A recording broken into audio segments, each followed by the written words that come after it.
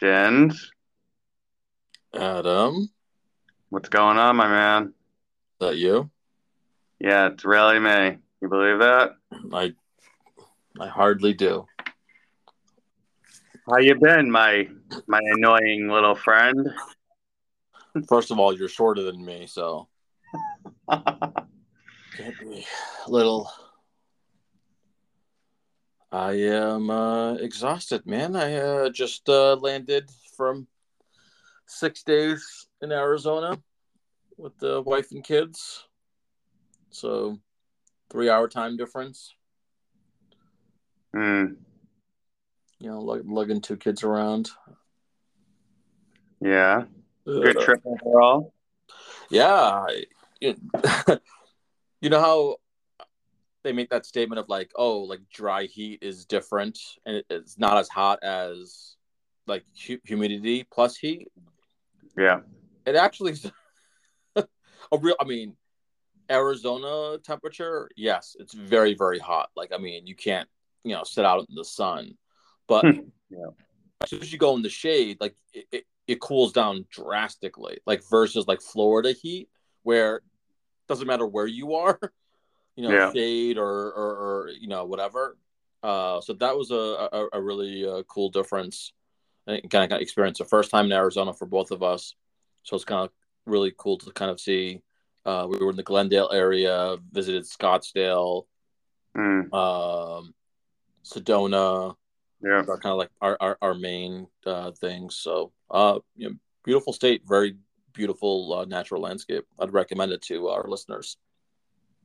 Cool. What were the average temps you had? When we landed last week, it was like high 80s, and I kid you not, within 24 hours, it jacked up to 100.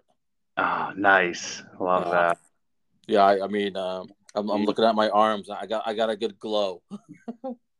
Yeah, I bet you do. Yeah, you know, What was the highlights of the trip? highlight for me would be Sedona because it's like up in the mountains. Hmm. Lots of like hiking. It's where the Red Rocks are.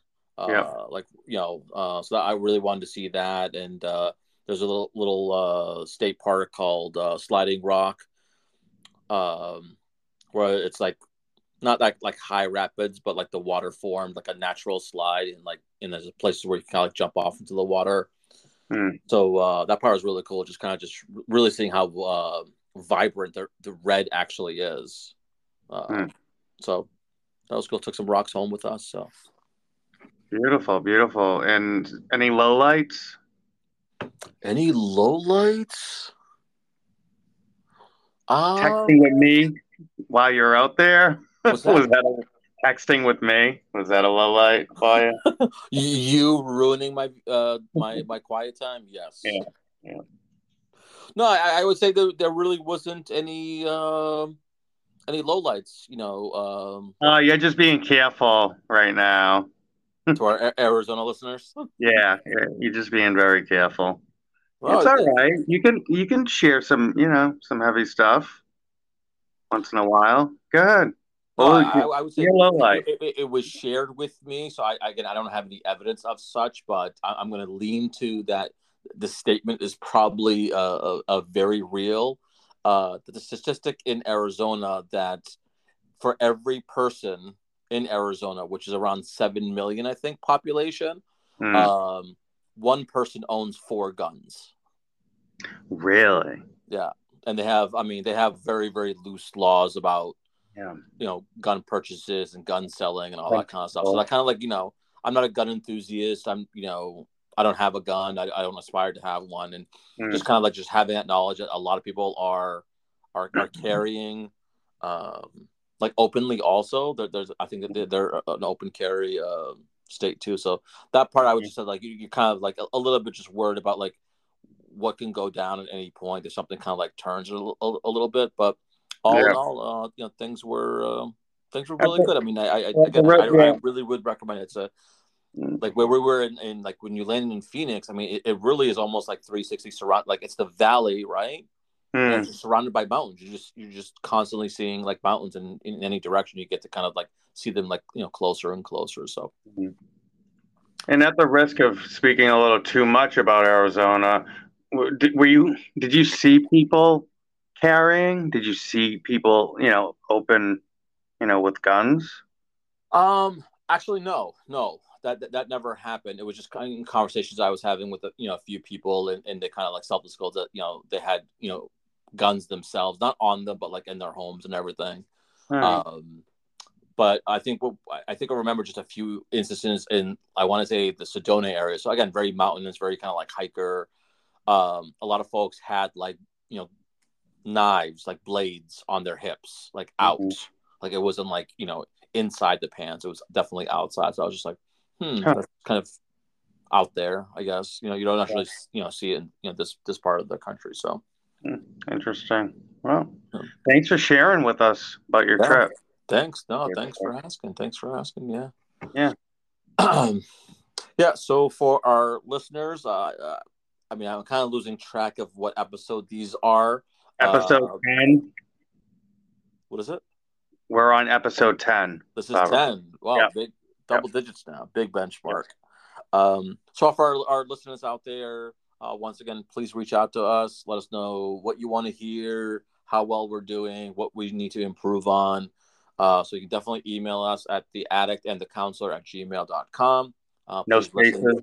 No spaces. No spaces, all one word, the addict and the counselor at Gmail. And please, follow us, listen uh, on Spotify, Apple Podcast, and Amazon Music Podcast too. The Addict and the Counselor. So we put up new recordings, usually weekly, for your listening pleasure, and we hope that you all are enjoying it and taking something from it. So, Adam, if you want to have the kind of the intro of what our topic today is. Yeah, no, I think that what I text you was conversation that I've had with a few friends of mine, and I thought this might be a good topic for us tonight, is the use of ayahuasca and other psychedelics to treat for people to get clean, be able to get clean, and also for people who are in long-term recovery to look to enhance or further develop their spiritual experience or spiritual awakening or get closer to their higher power. There's other Mm-hmm. reasons why people use it. So Yeah, I so it's like opening up the mind, right, to a place that technically couldn't necessarily be open, without ayahuasca. right. So yeah, with it's a known psychedelic, has two different components to it, which I can't think off the top of my head what they are. You don't remember, do you? No, not. Anyways, um, and it you take it under like some direction from like the people that I've known that have taken it under direction of shamans. Hmm. And so supposedly, they know what they're doing when administering the substance. And the handful of people that I know that have taken ayahuasca, they've had years, they've been in recovery for some number of years. Would you So they're, say so one, they're two, three? Like what's your no, general? no, 10 plus, 10 10 plus plus years. years Yeah. to really sustain long term recovery. To further seek out spiritual experience, spiritual awakening, to continue to, in that pursuit. Hmm. And the the feedback that I get from people that have done this is amazing experience. They were able to work through past trauma, childhood stuff was resolved when coming to from taking the ayahuasca. They were able to they somehow like described as like reliving past experiences and being able to come out the other side like in a better place around Mhm. the experiences. Yeah, I mean, I think for our audience too, right? Like these terms are kind of thrown out, right? Is that ayahuasca can't be found in like the forest in like New Hampshire, correct? So I believe it's South America. So it's found in, and it's a brew. It's a tea. Yeah. Yeah. I don't know if you've heard, but I heard like the psychedelic doesn't last a whole long time either. So it's impactful, but it's also short. What have you heard? Yeah, I mean the people that I know that have taken it, it's been like a 2 day um 2 day treatment, I guess you'd call it. And I don't know, I don't remember them sharing with me how long the substance actually lasted, like the hallucination actually lasted. I don't remember anyone sharing that info with me, but that it was a 2 day Mm. type of treatment. Yeah, like a retreat, you would say, right? Kind of Yeah, go away 2 days under supervision, some guidance. Hopefully, people have done their kind of research on who these people are and kind of others kind of maybe experiences. Um, and then, like you mentioned, it's an herb usually found in the Amazon, I believe, mm, and kind of other forestry areas. Definitely not in the U.S. And it's kind of brewed as a tea almost, and you yeah, drink it. yeah. Yeah. It's very, I mean, it's one of those things where, um, is it is treating drug addiction with drugs, is that something that we're able to do? You give someone a drug to treat the drug addiction. It's Yeah. an interesting thing to think about when it's like that. Hmm. And I was thinking like people that I know that have taken ayahuasca, they tend to keep it quiet from like 12-step community. 12-step community is primarily abstinent. It's abstinent based, Zero right? tolerance. Right, zero tolerance. And so one person that I know that did ayahuasca, he was actually person was actually shunned from NA and like gossiped about. And Mm. even like as recently as like a couple months ago, from someone from 12-step recovery mentioned this person to me and said, "You believe what they did?" And just gossiping, really, talking negatively, I guess, Hmm. about a person doing this while being a member of 12-step recovery. And that person doesn't really engage in 12-step recovery anymore. Um, he engages in other types of recovery for them, but Hmm. um, yeah. So, and the other folks that I know that have done ayahuasca, they tend to not really shout about it in 12-step recovery. Hmm. It's People like, interesting. yeah, go ahead, go ahead. No, as I said, like one of the things that you said, I think a few podcasts ago about like your own recovery journal journey was the, in early recovery for you to kind of like really be honest, right? And so, can you talk a little bit about people in long term recovery or any form of recovery using ayahuasca for any kind of given reason, whatever it might be, Yeah, to strengthen their own kind of, drug recovery or enhance spiritual, whatever the reasoning is, right. So but then like, having to hide it from people that they talk openly about, yeah, cravings and urges and past behavior under the influence and etc. So it seems kind of contradictory from contradictory of being open, like being right. supported and being open and Well, honest in a place that is supposed to be non-judgmental, if I'm correct. yeah, but I think there is a difference between like sharing with all 12-step community or in like an open meeting about stuff like that Mm. and sharing it with few close friends that are in recovery with you. I think that's fine. There's been several, there's been a million times where I've had stuff that I wasn't comfortable sharing in, large open meeting with where it's at risk of being blown up, whatever I shared at other meetings around the area Mm-hmm. versus sharing with some, my sponsor or like a few close recovery friends, Mm-hmm.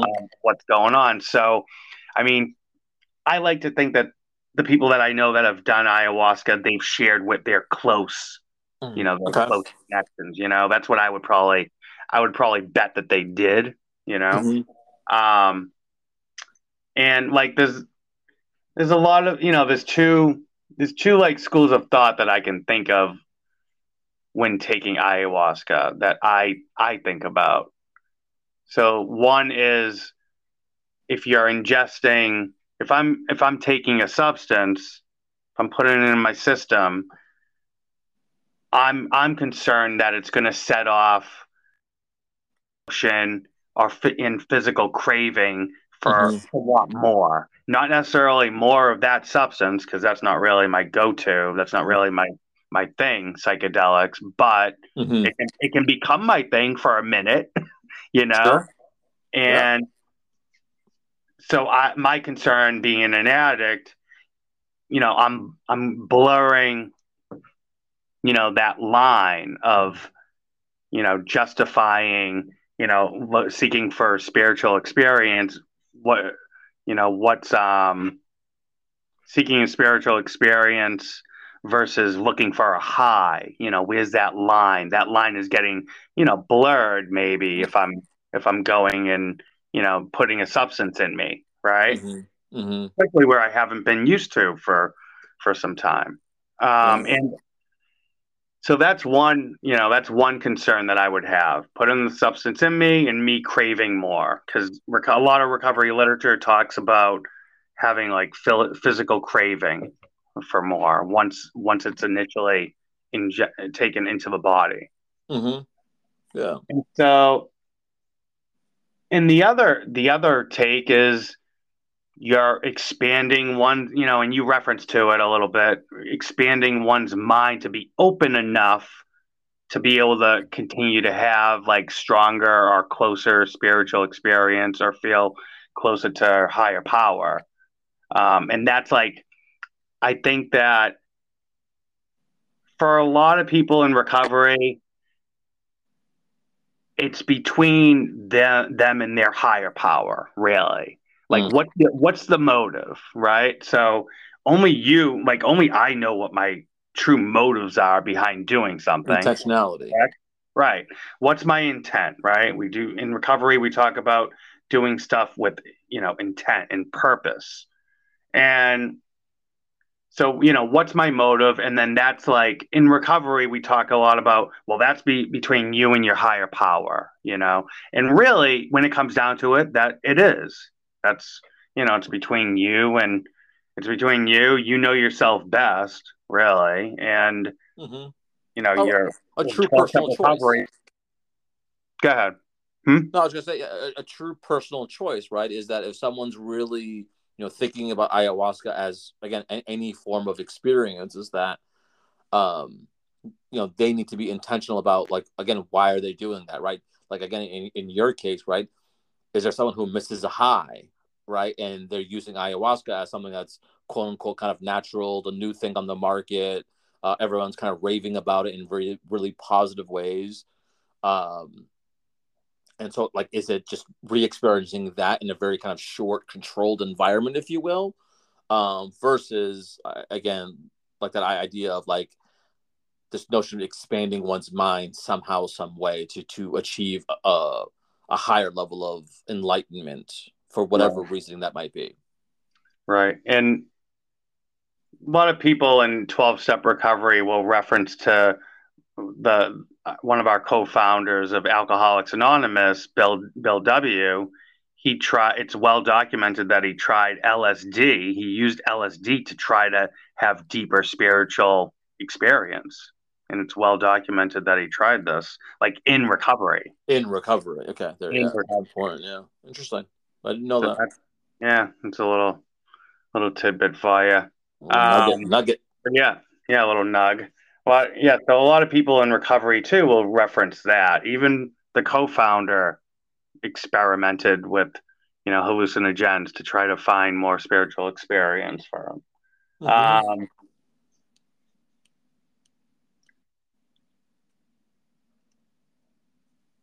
Yeah.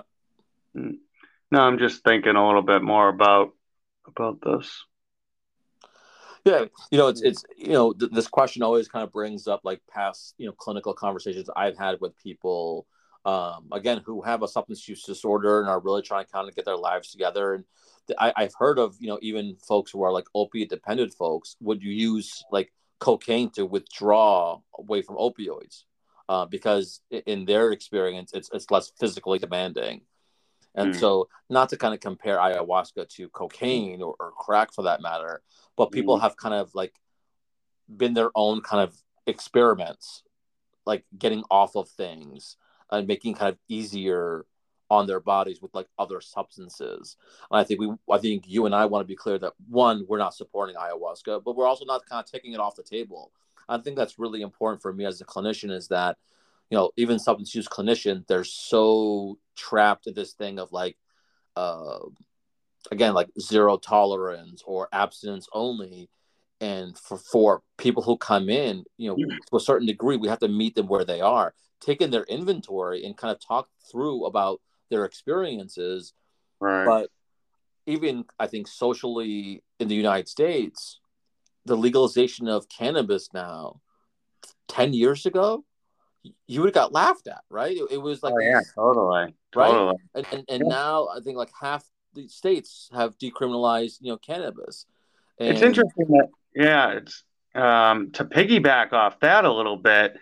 When you think about too, like medication assisted treatment, like methadone and Suboxone, even there was a ton of stigma when a few years back around medication assisted treatment, right? Especially methadone, and we've come a long ways with that. When you look at how methadone and Suboxone are viewed today, there's not nearly as much stigma as it used to be, and you know you can you can kind of you can take a guess that maybe in 15, 20 years there won't be a stigma towards ayahuasca, and that might be more acceptable in community. yeah, no, I agree 100%, and I share it with folks, because Jersey, we've only been have legal weed since this year, 2023. And so with the decriminalization, researchers now have the ability to, run legitimate tests, psychologically, but also biologically, chemistry, and to really look at the impact that, cannabis does have kind of on the body, not anymore like anecdotal kind of experiences like, oh, I have a Mm, friend who used weed for 10 years and, now, you know,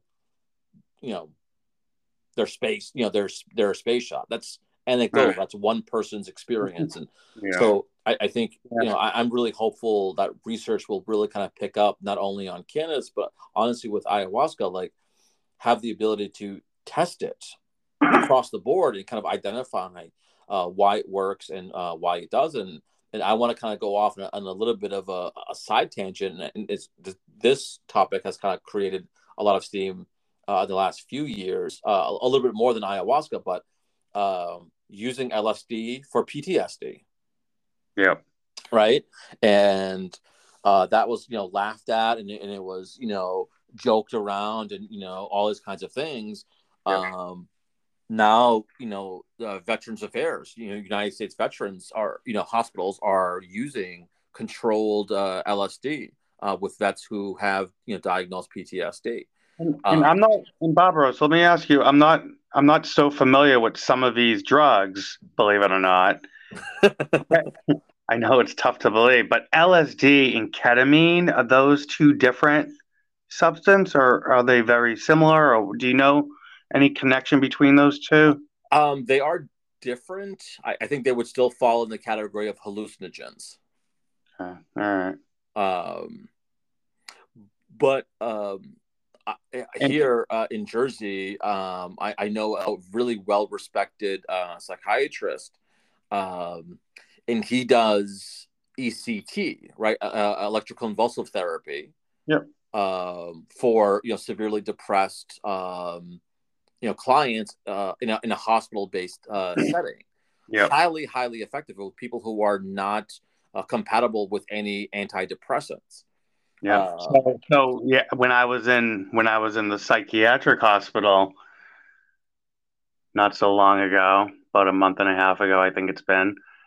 They were doing ECT on the unit that I was on with a couple patients, mhm.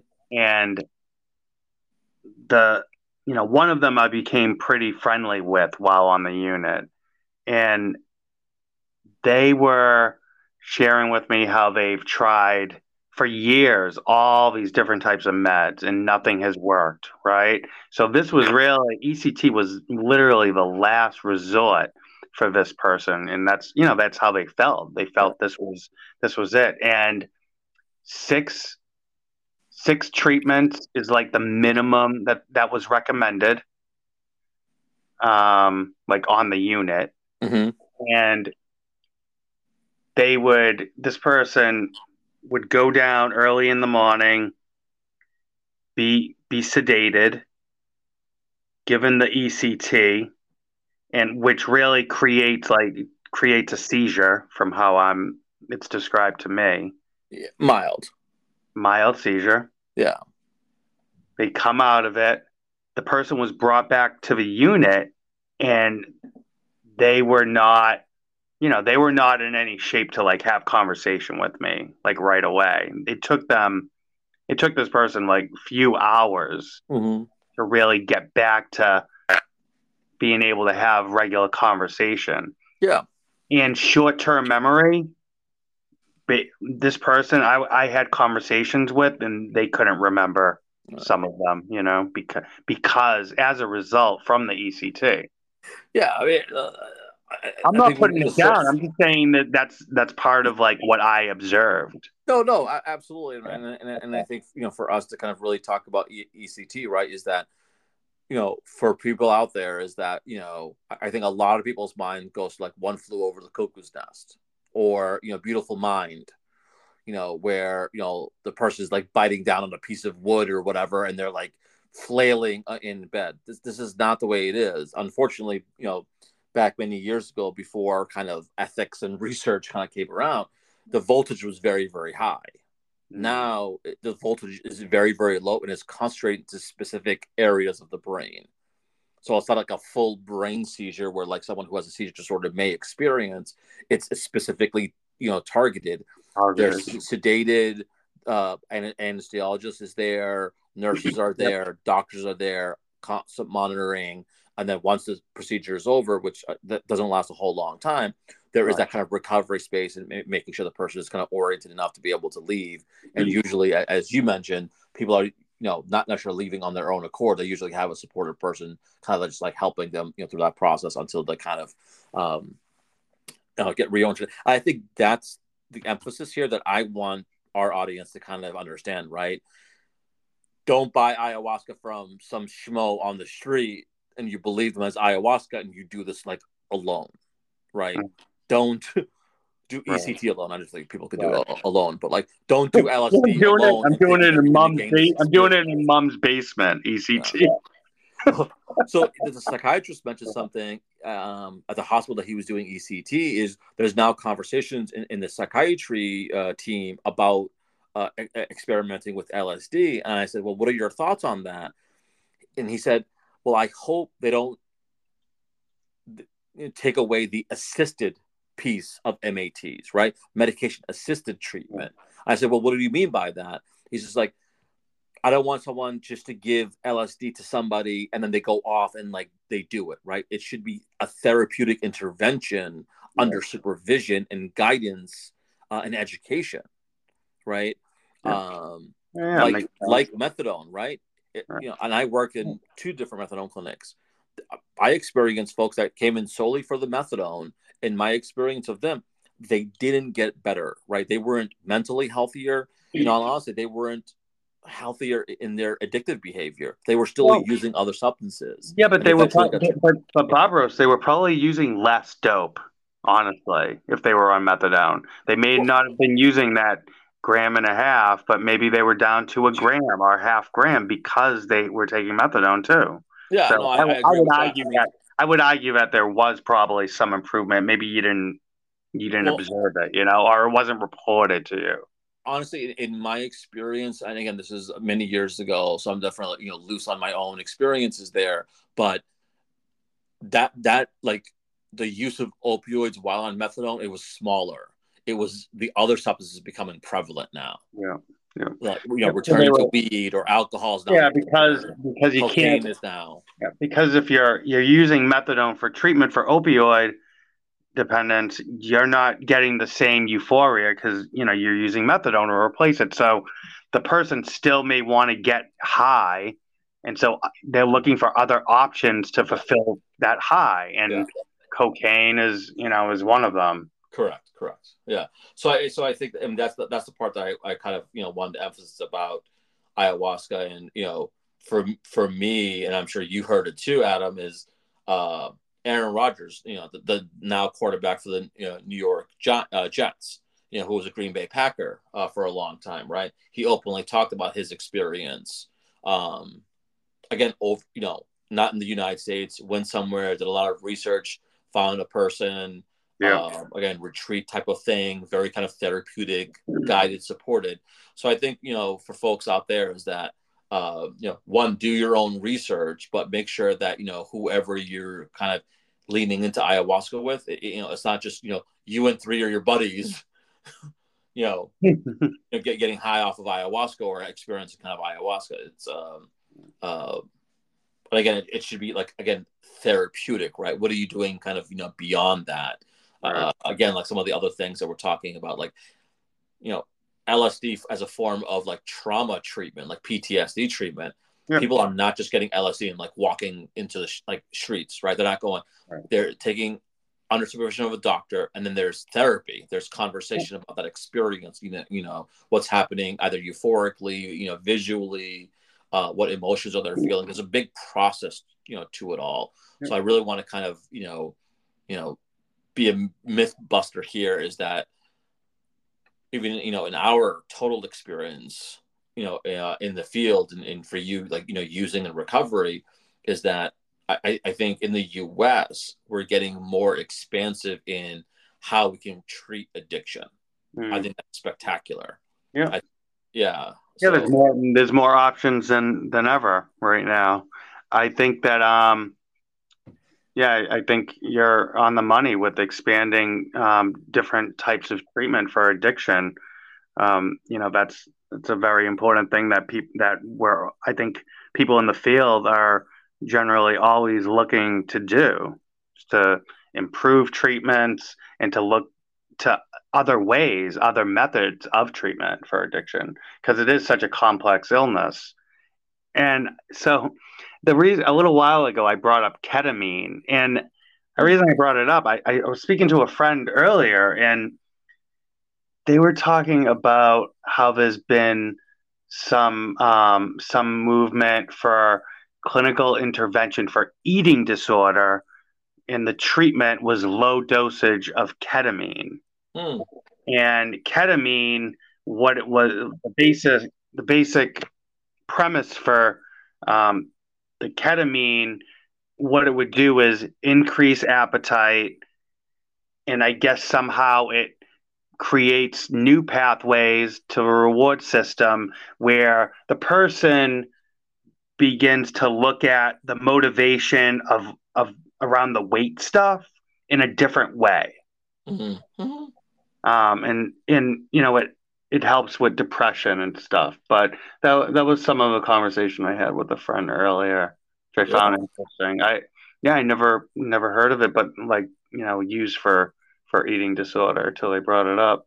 No, absolutely. I mean, again, it's the terminology, right, is really important, right? It's low doses of ECT. Right. It's low doses of LSD. It's low doses of ketamine in a treatment designed program. It's not just individuals sitting in a corner, stuff like that. And so, no, It's not I me. think It's that not there's, me in my mom's basement drinking a bunch of ayahuasca tea yes, like I would want to do.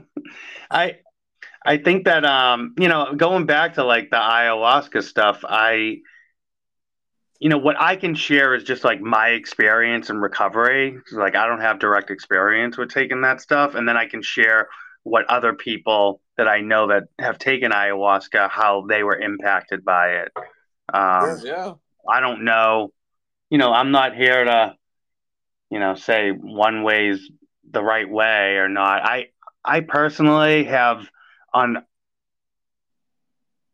for the most part, like I stopped judging people's recovery because of my own process that I've Mm, been through.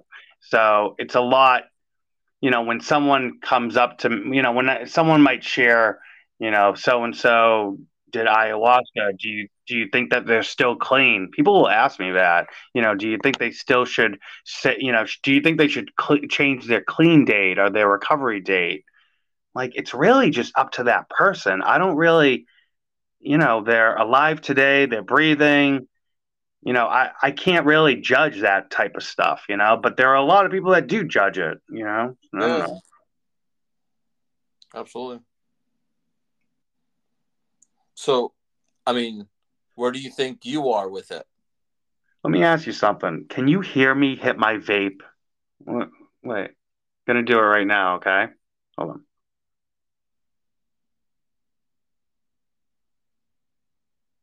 Could you hear me? No, but it's just Okay. silence. Just wondering. That's all. Yeah, we're recording audio. So when Yeah. there's dead silence, it sounds like there's a disconnection. So maybe you just slow down the vape while we record. All right. I'll slow down on this. Yeah, thanks. Yeah. Yeah. Vape and talk, okay? What were you asking me before I went So on the I mean, since you know people who have sustained long term recovery and have used ayahuasca and still in their definition are still in kind of long term recovery, and you have you've known other folks. Does this change anything for you with ayahuasca, or? It's funny, the person I was speaking to earlier today um, about ketamine, and I was talking about ayahuasca. I I said, it's not for me, and then I changed it and said it's not for me, but I don't really rule anything out ever. Like I'm not in a place to really rule anything, anything out forever in a day, So because Mhm. that would just close me off totally. But yeah, for today, like no, like I'm petrified of it setting off the physical craving to want more substance. Mhm. I'm petrified that I put a mind mood altering substance into my system, and the next minute, like I'm gonna want some crack. Mhm. That's what I'm concerned of, and Yeah, where that leads. that's real. Um, so yeah, that's real for me. That's how I view it from my own recovery.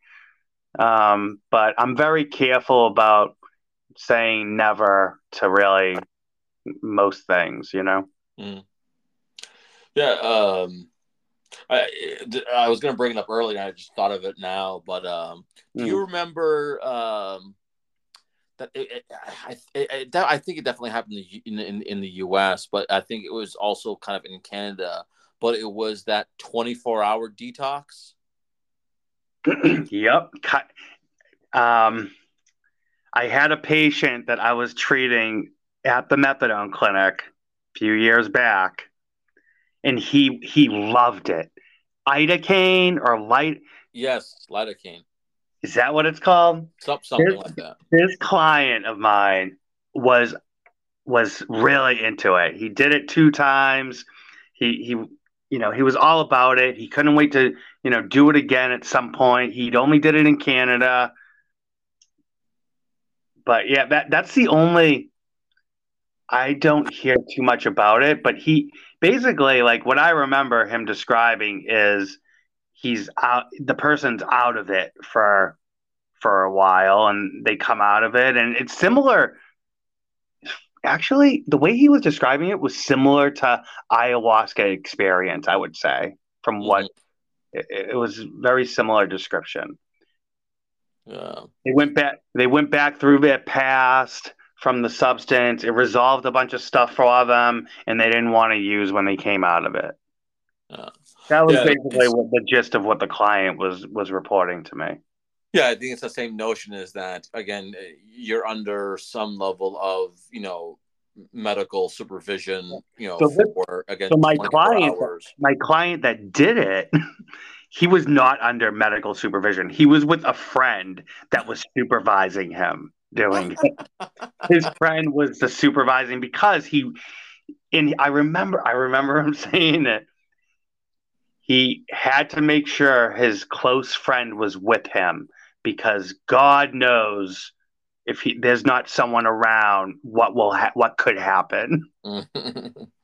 Yeah, I mean, I only bring that up is a conversation of again, using ayahuasca to strengthen one's sobrieties. I bring that up because people who are heavily addicted to any substance, right? They're looking to break away from it as quickly as possible and not return to it. And so this notion of a 24-hour detox, that was what Yeah. was being sold at. So, I so know this is like Barbara, 15, 20 years ago. People were talking about like, yeah, you have to like, it's all cash pay, at yeah, least $10,000. And you're sedated for 24 hours, again, under medical supervision. yeah, And you're not feeling the physical or even emotional withdrawal Carl, right? That was the piece, right? That of was the the piece. addiction. And Yeah, then like once your body, I guess in that 24-hour period, like yeah, recuperates, you're technically the addiction physically more than emotionally, I would say, is broken, and now you have something to kind of start right. off with. And I think for me as a therapist, and I've kind of had conversations with clients who were really, really motivated to kind of trying it, is I think when we, even for the layperson who thinks about addiction, they only think of the physical side of it. Even sometimes the addict is just like, oh, it's physical, physical, physical. It sucks. But what about the emotional journey? Just because your body is not craving it in a short window, like what's happening emotionally and mentally, like that can't be addressed in 24 hours, in my opinion. That needs It's a lot of interesting. support and a lot of guidance, a Yeah, lot of therapy, a lot of meetings. However, the thing is, like you need to kind of jump in, um, both feet and yeah, really support, that thing. Or what ends up happening, and I had, I think, one client in the past who went through that detox, and they relapsed because they thought that, oh, the addiction is broken right. and I don't have to change anything else about me. And then months later, they were back to their old kind of ways again. Yeah. So yeah, you took the words out of my mouth. I mean, I remember with this client of mine that used it. He talked about not having physical withdrawal symptoms because of it too, like you just mentioned. But the person sitting in front of me after relapsing. So I forget how I framed it, but like if it worked, like what the fuck are you doing here in front of me right now? You know what I mean? Um, like, yeah, I don't know how well it really did work for you. But and that's one thing too, like to think, like when I think about my the people that I know that have done ayahuasca, all those people that I can think of, they were in long-term recovery, not initiating the beginning of recovery. Mm-hmm. But Important that difference. client, that we just talked about, that used lidocaine. I don't even know if we're saying it right, but something, it's cane at the end, whatever Yeah. that. um, they were using it to initiate detox for that, in that example. Yeah. Yeah. So I don't have any experiences of people where they were initiating like detox using ayahuasca. And just to define, Adam, is that when you say long-term recovery, is there a number that you are referring to that I you have would my identify? I have my own personal number. Yeah. My own personal number is 10 years. That's when I would start identifying someone as being in long-term recovery. So 10 years of continuous recovery. Yeah. So like the old school saying that in 12-step recovery is 5 years to get your marbles back and then another five to learn how to play with them. So so the first 5 years you're in my mind that person's a newcomer first 5 years. Next 5 years the person's doing a lot of growth and growing, and then around the 10-year mark, that's when I would that's my opinion. Like Mm-hmm. there's a lot of people that would say, after a few years or Yeah. 3 years or 5 years or whatever. But mine is 10. And I think that comes from some of my own stuff with having long-term recovery before. Mm-hmm. So Hmm. I, I can really reflect back to how I was when I was 5 years clean, 7 years clean, and then eventually 10 years clean. I can kind of reflect on that a little bit and yeah, and use that as kind of a frame of reference, I guess. Okay. Yeah. So, anything that you want to say in closing about kind of ayahuasca? I mean, we kind of trailed off, with kind of other experimental, substances to help people in mental health disorders or substance use disorders. But any kind of closing remarks? I think it's a cool conversation we can keep going with, and I think that we should down the road maybe we have another episode around it. And I think that it's really, you stress the main healthy features if people are going to explore these types of treatment interventions. And it has to do with treatment providers providing the service, right? Delivering it, to the individual, um, and not doing it on their own, Mm-hmm. not doing it in mom's basement by themselves or with a friend, Yeah. right? Yeah. Yeah, no, I think the conversation is definitely very very fruitful, and again it's like these like sexy words and things that kind of come out from time to time, and ayahuasca is like the new kid on the block that people are kind of talking about, even when you and I were talking about it, and of course what everyone who listens to this podcast, right, is they're going to Google it, and so everyone's going to mess up the spelling of ayahuasca, so that's one thing. AYA. AHUASA, Okay. I think. That was a nice combo that we just did. I like Yeah. that. Yeah. Teamwork makes the dream work. Yeah. But Okay. like honestly, when you and I were talking about it and I Googled it, right, just the word itself, you got to be very careful on Google because like the first couple of hits are all like ads. Someone who's like selling ayahuasca treatment or whatever the case is. I had to scroll a little bit more and try to kind of find something that's more like research oriented, like evidence based, if you will. And I shared the link with you, Sure. and someone did do some kind of research based on the use of ayahuasca and all kind of stuff, and it's quite interesting when you kind of digging deep into the scientific makeup of ayahuasca. It's not just a thing; it's two things combined and brewed, as we've kind of talked about. So like yeah, I mean like when you do your research, just make sure that whatever you're researching in the website that you're on, that it's a credible website, and it's not just two or three people who've done it and they're kind of blogging about it or talking about it. Yeah. So a lot of caution to be had, but it's for me it's like it's the sexy kid on the block, and everyone is talking about it and thinking about it, and again people who've kind of tried it, and it's had some kind of effects on them. Yep. For sure. Mm. For sure. All right, so we're transitioning. Is this the part of the? Yep. It's transition time. All right, so this segment of the podcast is always towards the end of the podcast, and we call them affectionately the five controversies, where we usually do one item versus another. Sometimes there's three. We have gone to the fourth kind of thing. Kind of gets a little out of control that way.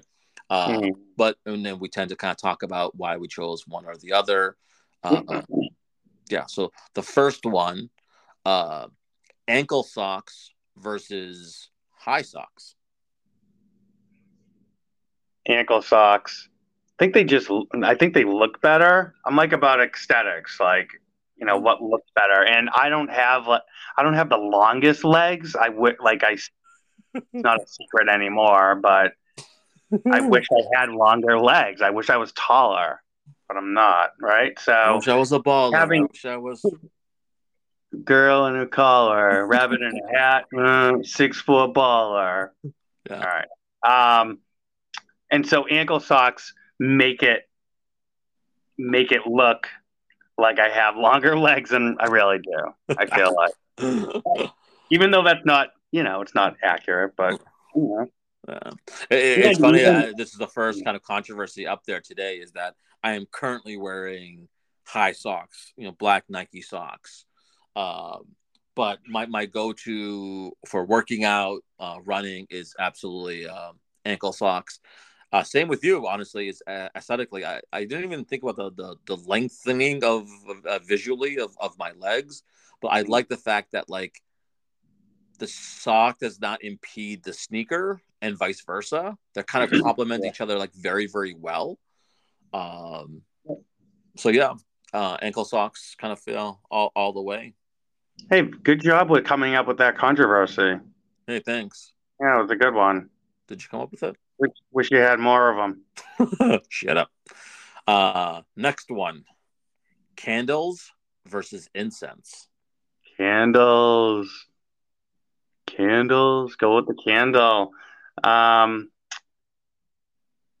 I like to be able to carry a candle around and move it from place to place. Mm-hmm. That thing.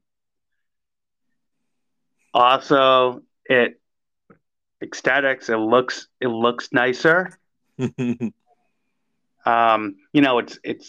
It's something that you see way back in hundreds and hundreds of years ago, people using candles and kind of like that look. Yeah, I do like that look. Yeah. I've definitely used incense for a brief time. I want to say like maybe my college years.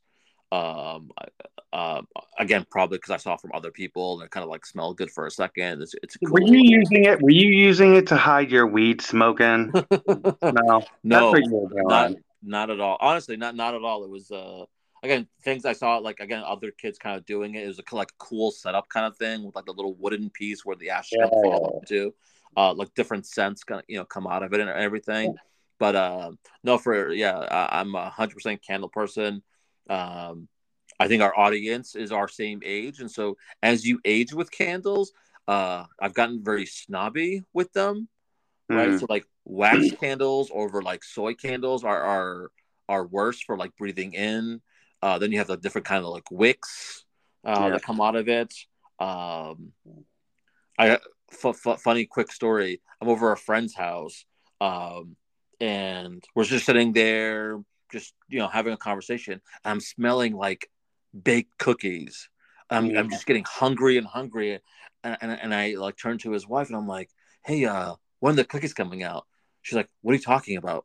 I'm like, "Yeah, don't you smell the cookies in the air?" I'm like, can I have some?" They're like, "No, it's The like a Yankee cookie candle. candle like on their stove that was Yeah. just like warming up, and I'm just like, In there, I I feel refuse to buy I any food related like candle scents because I just get hungry. now that I think about it too, I end up buying a few candles throughout the year as gifts. Great Mm, gifts. great gift. Head to Yankee Candle. Get a Yeah, nice Yankee candle that smells like baked cookies, like you're describing. and I just go nuts. personally, I one of my faves is like vanilla scent candles. Nah, not me. I like an ocean breeze. Yeah, that doesn't surprise me because you're a chocolate guy, right? Yeah. So Oh yeah. you're against vanilla to begin with. Yeah. Yeah. From yeah. All right. So next controversy: scary versus a thriller movie. Thriller. Mm. So horror films, I this is gonna sound lame, probably, but I tend to only do horror movies during the month of October for Halloween, for the holiday, for Halloween. Now, that doesn't mean that I've never done a horror movie outside of October. Just typically, most of them are done. I get them in during October. Yeah, fit it into 31 days. It's intent, like it's intentional. Like October 1st, I'm looking at all the horror movies, like my usuals that I'll watch: Mm-hmm. Halloween, Scream, Yeah. Amityville Horror. Mm-hmm. Yeah. No, I for our for our audience, I genuinely get petrified of horror movies. Like almost like shake my soul. So I refused. I have watched them in the past. Mm, No, I would lean into thriller. I like that kind of like suspensey. Like again, it's like action, like something you're discovering something. You're kind of on the edge of your seat. yeah, It's a little bit like frightening, but you're not scared. yeah. Um, so no, like I like look at Saw movies and like all these kinds of things. I'm just like, no, I'm not watching. So we've agreed on all of them so far. All the Yeah, content, ankle three of socks, them. Yeah. candles, and now thriller movie. All right, all right, all right, all right. So fourth one, highway versus byway. What do you mean byway? Byway. There's roads that are called byways, Adam. I don't think I've ever used that. I don't think I've ever used that term. Are you laughing at me or with me? Nah, I get the feeling you're laughing at me. I'm laughing at you. Listen, is that there's got to be other people out there that have never used that term. I've never used it. Okay, Uh, look it up. It's an actual word. no, I believe you, 100%. I believe you. Just I'm saying my experience has been that I've never used that word. So like again, Um, so you know the difference, right? So like if you're traveling somewhere, and obviously speed is a factor, and whatever. But if like time was not an option, would you still want to use a highway, right? Very kind of uh, static, right? There's no excitement there, right? It's just road yeah, exits through. A yeah. byway is like a The inner, scenic route is a more byway. scenic, right? And so you're going through Oh towns. yeah, yeah. I'm doing what we call the byway is what I'm doing. I want to see I want to experience different towns, neighborhoods, side streets, hills, whatever you got, give it to me. I want to experience it. Yeah. So I'm taking what people out there call the byway is what I'm taking. Or scenic, scenic routes, or what, Oh, like Route One. do you think more people use the term scenic route versus byway? What do you think people use more of? I would say scenic is probably Yeah. the newer term. And yep, and that's why I didn't know. We're I'm the up same to age. I'm up to date on my lingo. And I've always been cool with my lingo. That's why I've always said scenic route. From the moment that I could interpret what a scenic route was, I was using that term of scenic route, and never have I used byway. So we're actually 4 for 4 so far in tonight's controversy, which is very, very odd. So I am byway all the way. Yeah. I hate the highway because again, it's has no appeal to me. Yeah. It's boring. There's nothing to do besides drive to your destination. I obviously use it often, to get to kind of places. But like, if I could like choose, I'll take a side road anyway and travel, on a slower speed, but really take in the kind of the sights and kind of what's going on, and then like discover towns that you would probably never see because you're on a highway, right? And it bypasses that kind of stuff. Yeah. Figure out like new places to eat and like different things. Right. So, definitely scenic route person all the way. Take the scenic route. Yep. So the fifth one is, I would say, a double controversy, right? It's can be a form of addiction. So just kind of disclaimer for our audience here, not enticing you to go ahead and participate in this one, but it's just a controversy. It's a conversation. It's a question. So if one were to gamble, would you prefer to be at the roulette table or the poker table? So that's the question. Yeah, I mean, I like I'm not a gambler, so but I would just go poker because you hear more about poker. Mm. There's been tons of movies about poker. There's not a lot of movies about roulette, right? It's just True. more. It's more. It's more known poker. That's why I would go to poker. So I've played both. I don't like poker, especially in casinos, because I don't know a lot of the intricate rules about it. And so when you play it and you kind of semi mess up, people at the table get really, really upset because you're kind of playing with their money a little bit.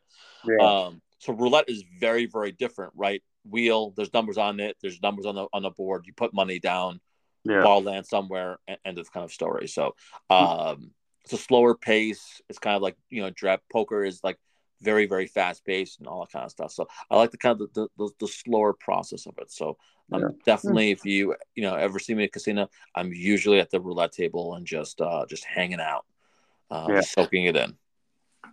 Yeah. I despise gambling. Hate it.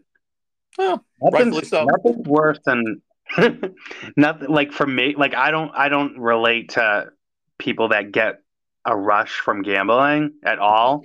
Like there's nothing worse for me than to give away like money that I earned. There's nothing worse in the world, Yeah, people say, a lot of people do, same exact reason. Yep. All right, so that is a wrap for tonight's episode. Greatly appreciate folks, listening in, following, again, comments. What's our email? What's our email address? The Addict and the Counselor, all one word, at gmail.com. The Addict and the Counselor at gmail.com. Okay. So same name, same title for to follow us on any kind of podcast. So Spotify, Apple Podcast, and Amazon Music Podcast. So hit us up, listen to us, and comment. We greatly appreciate it. Great. And that's a wrap. Episode 10, double digits. Woo! In the books. Wrap it up. All right. Hey, I'll talk with you later. We'll do end the show. Peace. Bye. Bye.